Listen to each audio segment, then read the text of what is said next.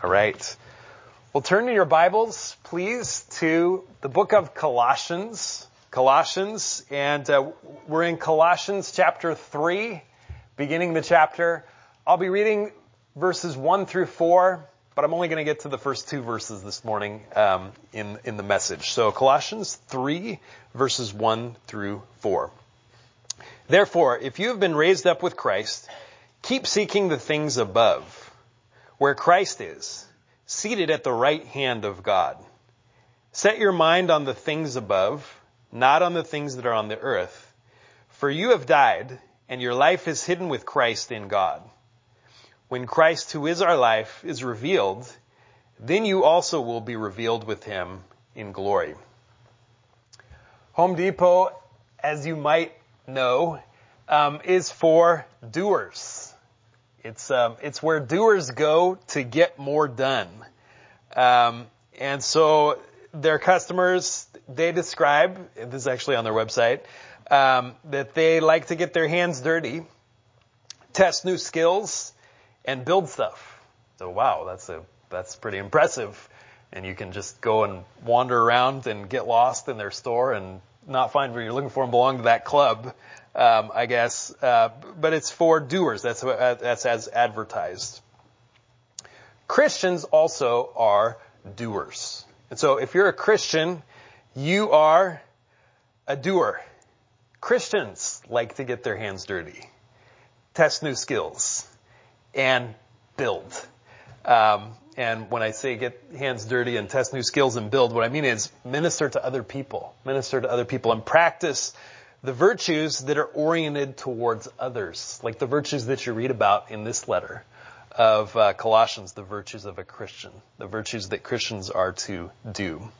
Well, in our study of Colossians, as we move from chapter 2 to chapter 3, which is what we're doing in beginning chapter 3, we're moving from the negative to the positive. And in chapter 2, Paul has been warning them not to go back to the old life.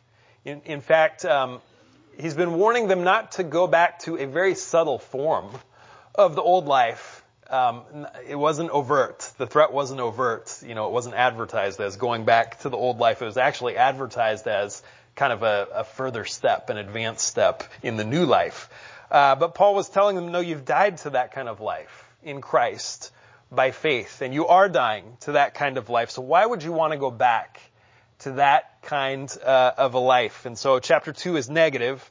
As you go to chapter 3, you've turned a corner because he's talking about the new life that he's urging on believers. And he's urging believers to the behaviors of the new life that we are now alive to in Christ by faith. And so he's going to urge believers to the behaviors of the new life, and those behaviors are going to be individually enumerated in chapter 3, one by one. And I'm hoping actually to go through sort of slowly those behaviors and virtues that you're to add on and do as a Christian.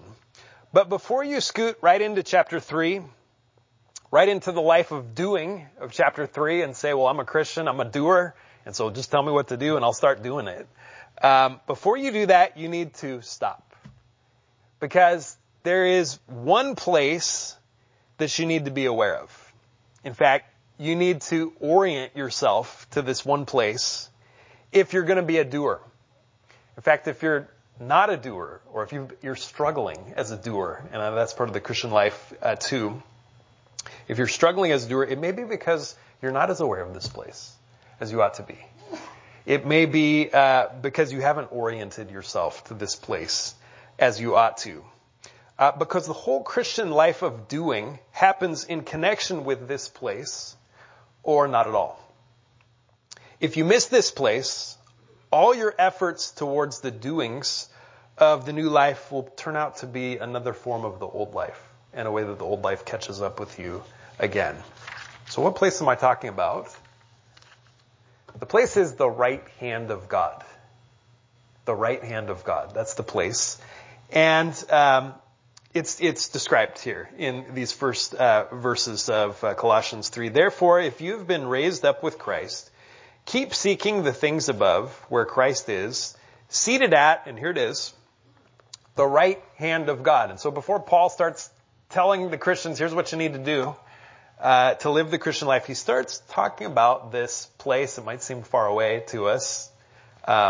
It's the right hand of God. So what can I say about this place? And how can you imagine the right hand of God? And I'll just say a number of things. I can't exhaust what I could say about this, but I'll just say a number of things about the right hand of God to start us out in this message.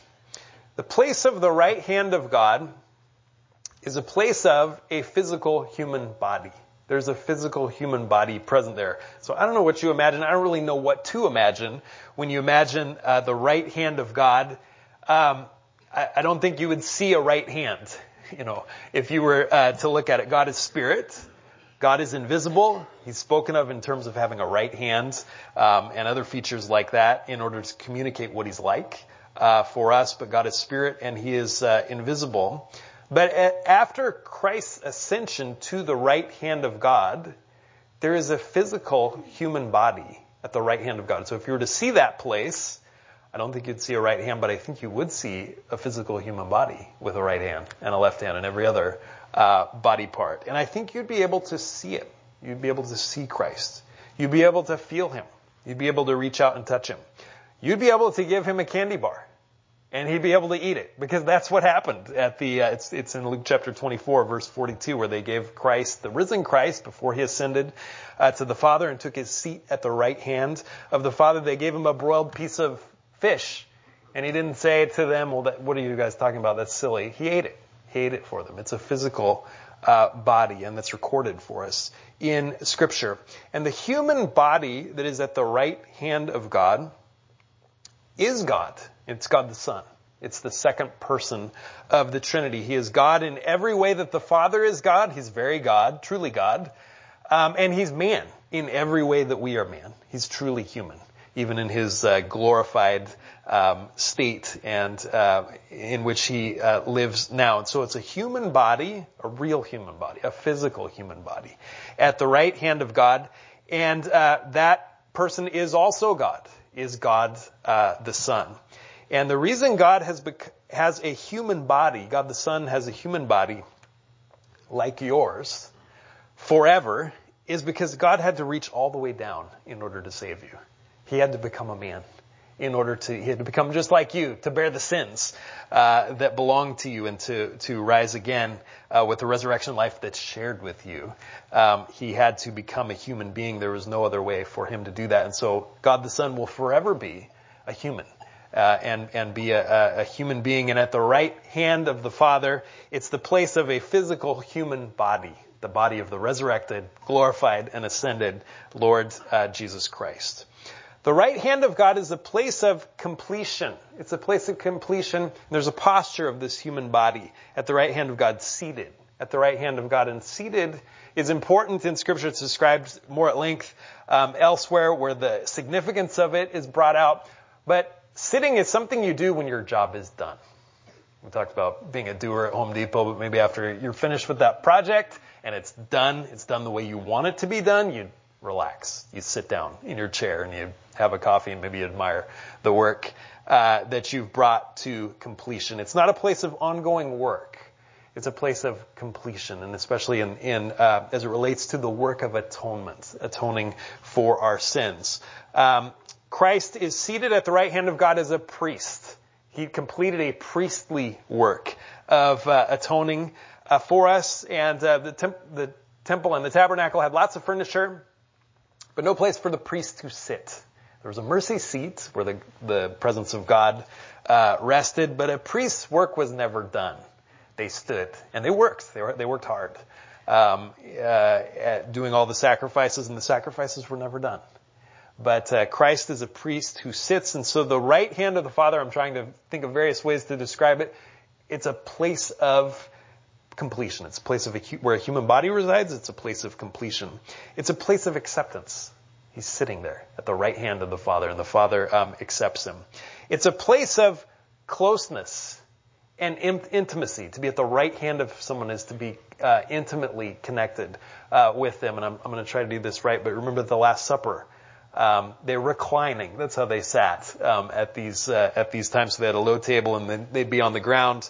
Their legs would be sprawled out like spokes of a wheel, which helps you understand how Jesus went around and washed the disciples' feet at this table. But they'd be propped up. I'm going to try to do this right because I've done it wrong before from the pulpit. But they'd be propped up on their left hand like this, and then eating with their right hand like this. And you remember John was in the bosom of Jesus. In other words, on his right hand, right here. And he was so close to the Lord that John was able to lean back and whisper something to the Lord that nobody else could hear.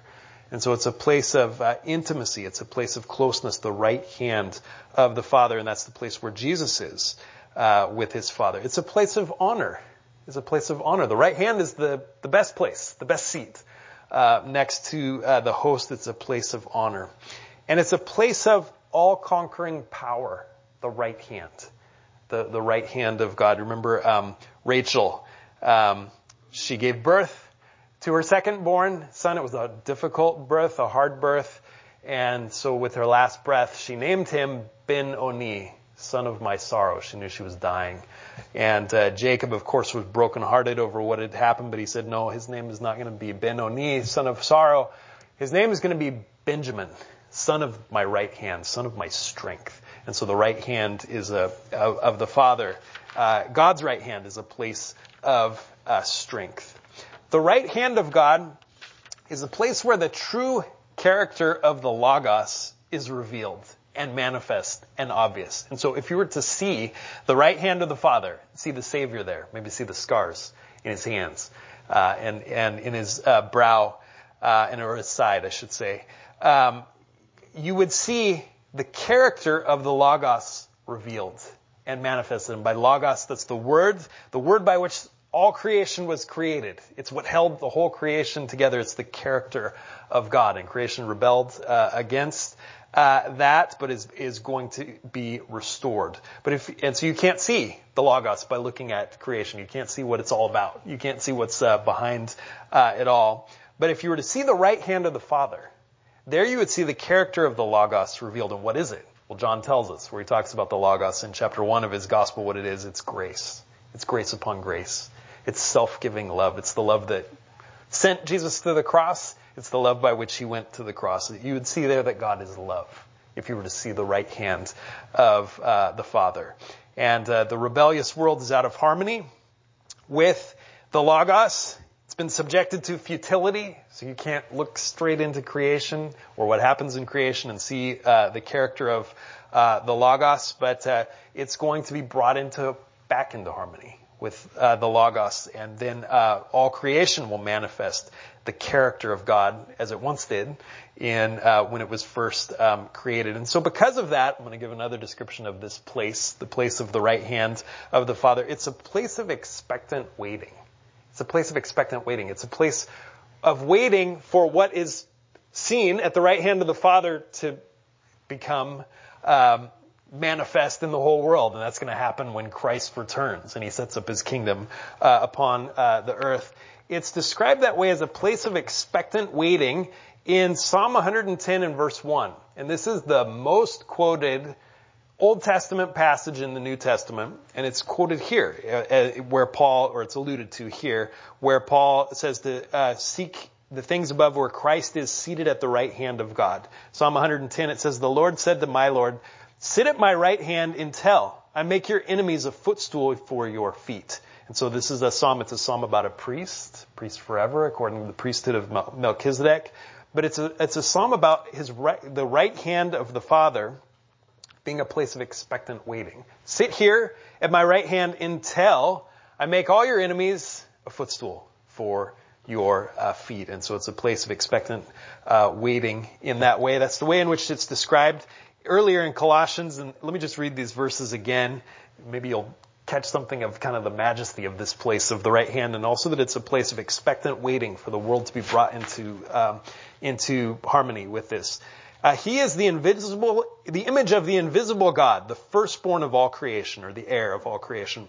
For by him all things were created, both in the heavens and on earth, visible and invisible, whether thrones or dominions or rulers or authorities. All things have been created through him and for him. He is before all things, and in him all things hold together. He is also head of the body, the church. And he is the beginning, the firstborn from the dead, so that he himself will come to have first place in everything. There's that expectant waiting. For it was the Father's good pleasure for all the fullness to dwell in him, and through him to reconcile all things to himself, having made peace through the blood of his cross. Through him I say, whether things on earth or things in heaven. And so I hope you catch there a sense of expecting, waiting for all things to be reconciled, to be brought together, so that all things once again reflect what is in what is shown in Christ himself and in the body of Christ himself as he sits on the right hand of God. So all that about this place. Something about this place that you might conclude wrongly, since I've been saying that you might miss this place. You might try to do the Christian life without thinking of this place. You could easily miss it. And then I've also been saying that there's a human body in this place. You might think it's a rather small place. You might conclude it's a small place, the right hand of God. I'm not sure if that's the case or not, but it is a universe-shaping place. And so if you're to think of it in importance, in comparison to this place, the place of God's right hand where Christ himself sits as a priest who's completed his work, in comparison to this place, the whole universe would fit into a thimble compared to this place, because it is a universe-shaping place, the place of God's right hand. Well, that's something of this place, of the right hand of God, and I'm sure much more could be said about this place.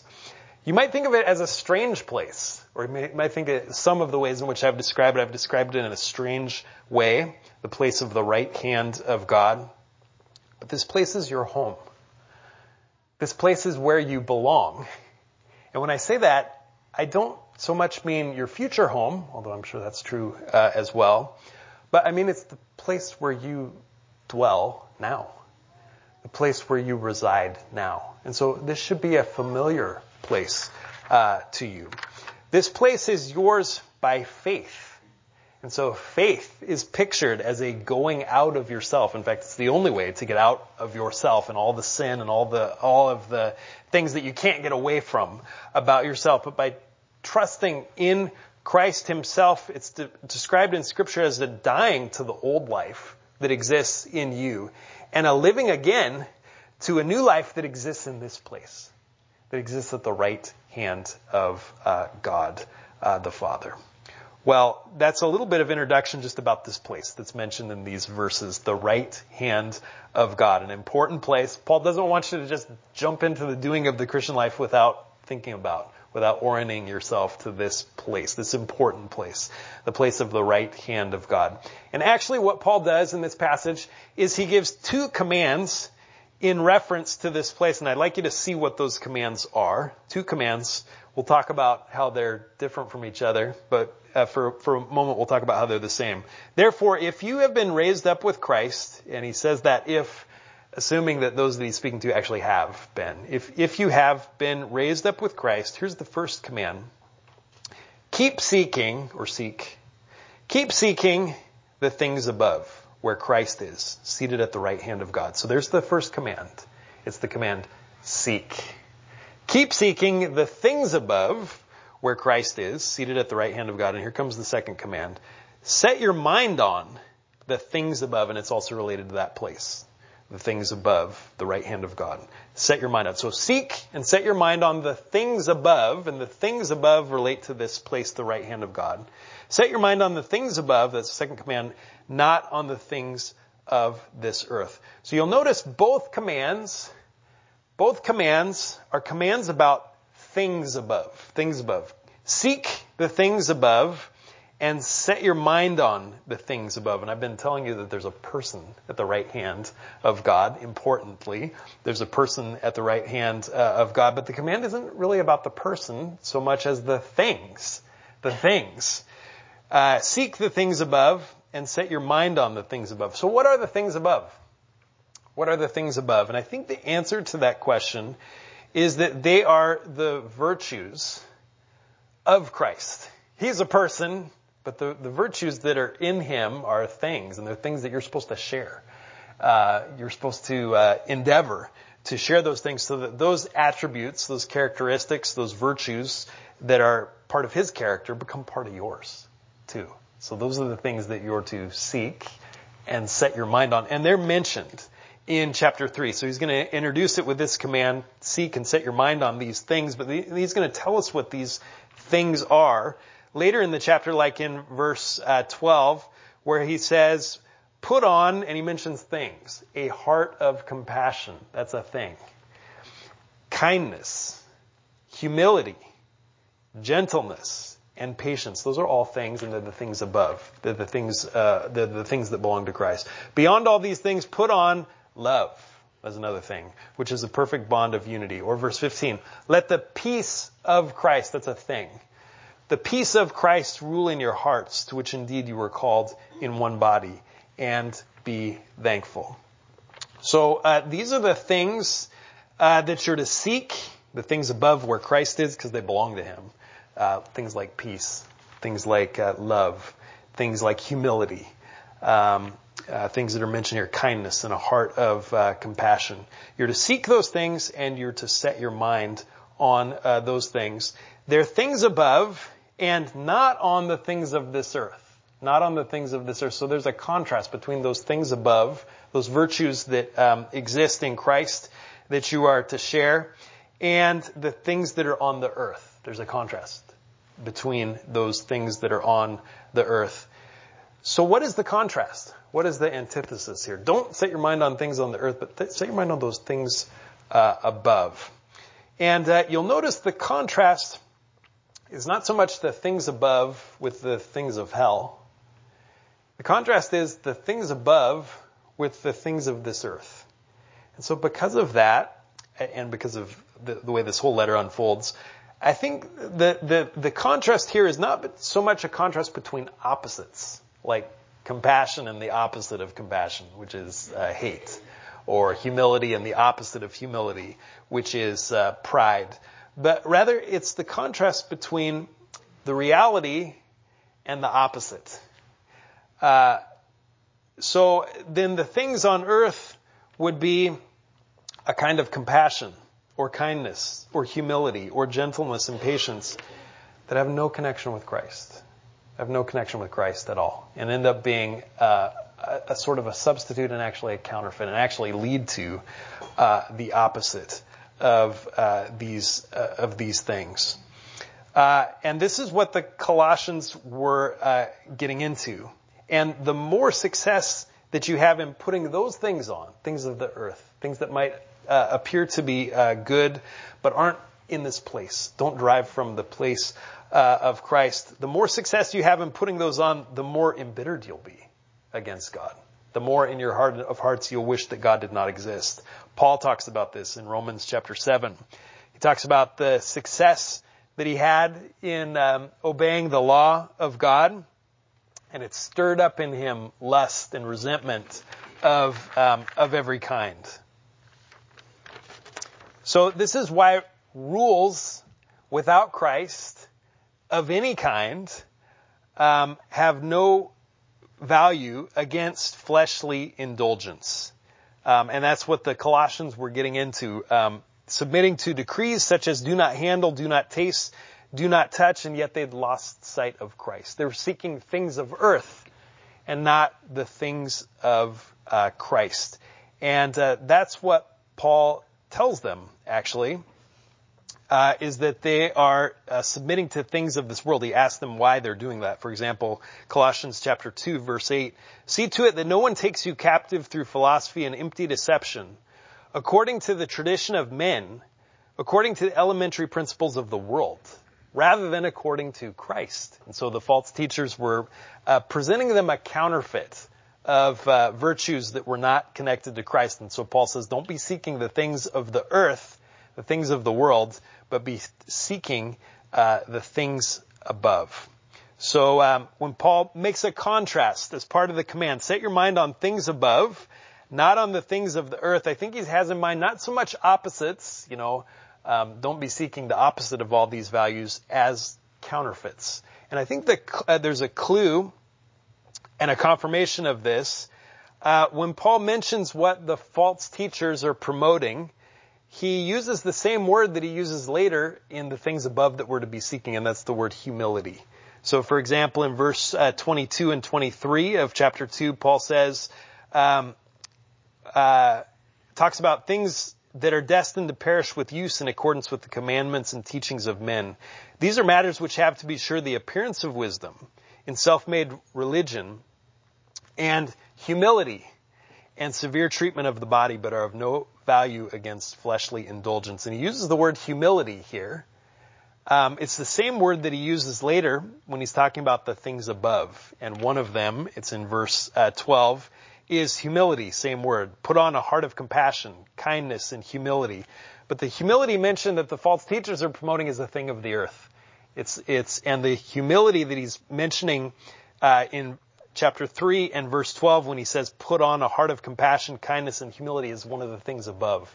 It's one of the things at the right hand of God that we're to be seeking rather than the things of the earth. So if you're seeking the virtues that come from the earth, the problem is you can never get out of the earth. You can never get out of that. And so what inevitably comes is the revenge of the flesh. The harder you push against the flesh, the more it pushes back. And it takes its revenge as you have success because you're seeking a virtue that's of the earth and you can't get out of it. The only portal from the old life to the new life, so you can actually kill the old and bring in the new, is Christ and faith in Christ and the death of Christ, which puts to death the old life and brings in the new life.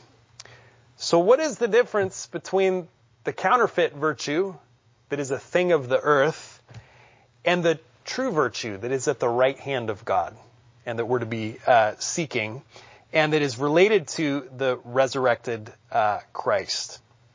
What is it that changes that virtue from its counterfeit, which is useless, of no avail against the flesh, to the real thing that you're to put on and actually make progress in doing it? And I think the answer to that is that the things above are informed by what is alien to this world, something that you'll never find on this earth. And that is the grace, the undeserved favor that's found in Christ. It's only found in Christ. It's alien to this world. Or I could put it this way, a love of a kind that the world does not have. It's not found on this earth. It's only found above. It's only found at the place of the right hand of God. It's a love for enemies. It's the love that sent Christ to the cross. It's described in Romans chapter 5 and verse 8. God demonstrates his own love toward us, an alien kind of love, a love that only belongs to him. God demonstrates his own love for us in that while we were yet sinners, Christ died for us. And that kind of love informs all the other kinds of virtues that are there at the right hand of God. And I think a confirmation of that is found in Colossians chapter 3, verse 14, as he says, all the things that you're to put on, they're all things above. He gets to this one in verse 14. He says, beyond all these things, they're all things above, they're all virtues. Put on love, which is the perfect bond of unity. And a more literal way to describe that would be the uniting bond of perfection. And maybe that what he's talking about is the thing that unites all of those virtues that are the things above is the love that is found in Christ. It's been said before by the old Puritans, only the eye of faith can weep tears of repentance. Only the eye of faith can weep tears of repentance, can put on the things that are above in Christ. And so if you want to put on not the things of the earth that are virtues, that might seem like virtues but are not going to last, you need to have faith in a love that you can't find on earth. You can only find it above. You can only find it at the right hand of God. And believe that it is for you.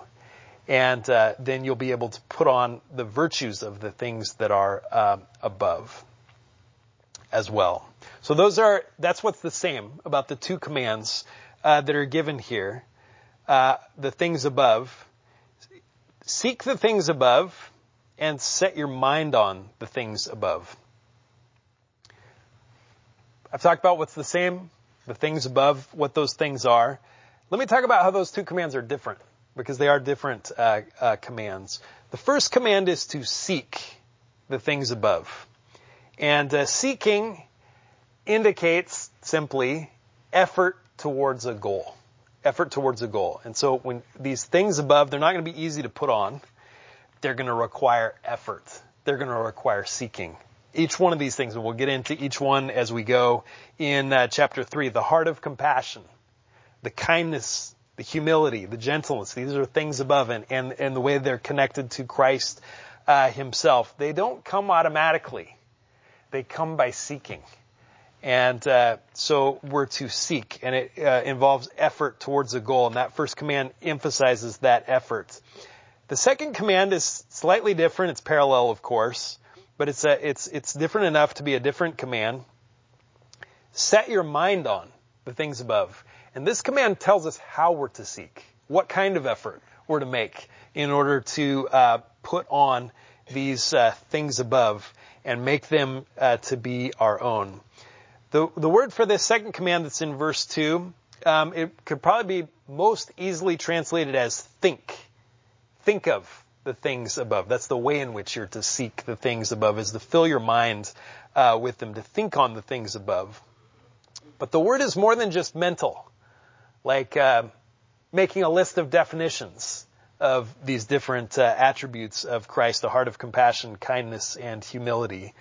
No, the word indicates that might be part of what it means to think on these things, but not all of it.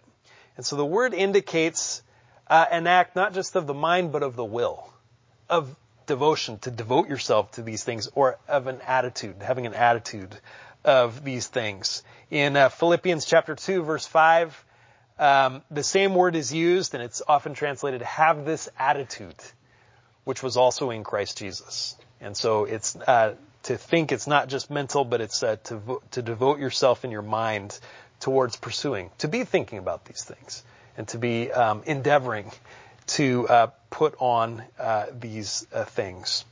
So seek the things above, the virtues that belong to Christ.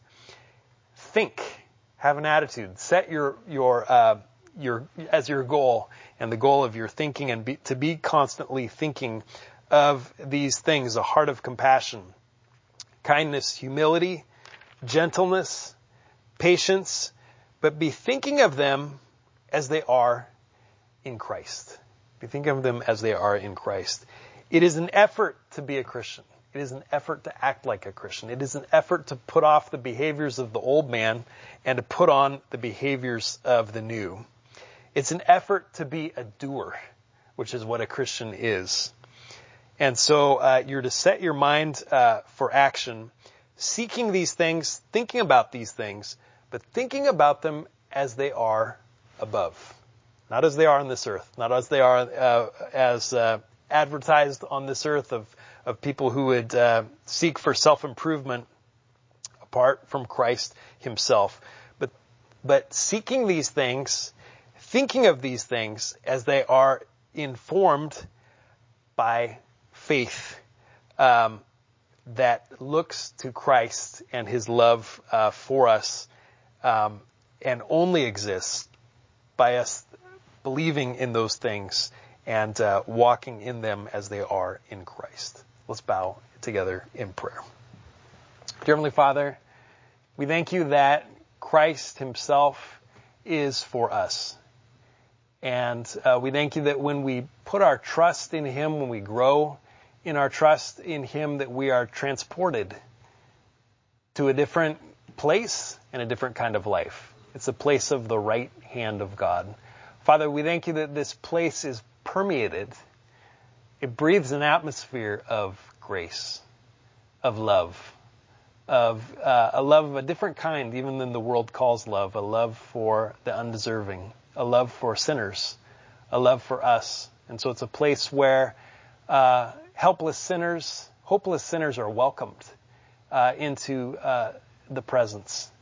And so we thank you that by faith we're transported to this place, we're transported into this new life, and then we're told to seek the things that are there and to put on the things that are there. And so we pray that you'd make us to be doers, but doers in the right place, doers at the place of the right hand of the Father. So, Father, we pray that we'd be thinking often of this place, orienting ourselves to this place, and then filling our mind with the things that are there in this place and walking in them. We pray these things in Jesus' name. Amen.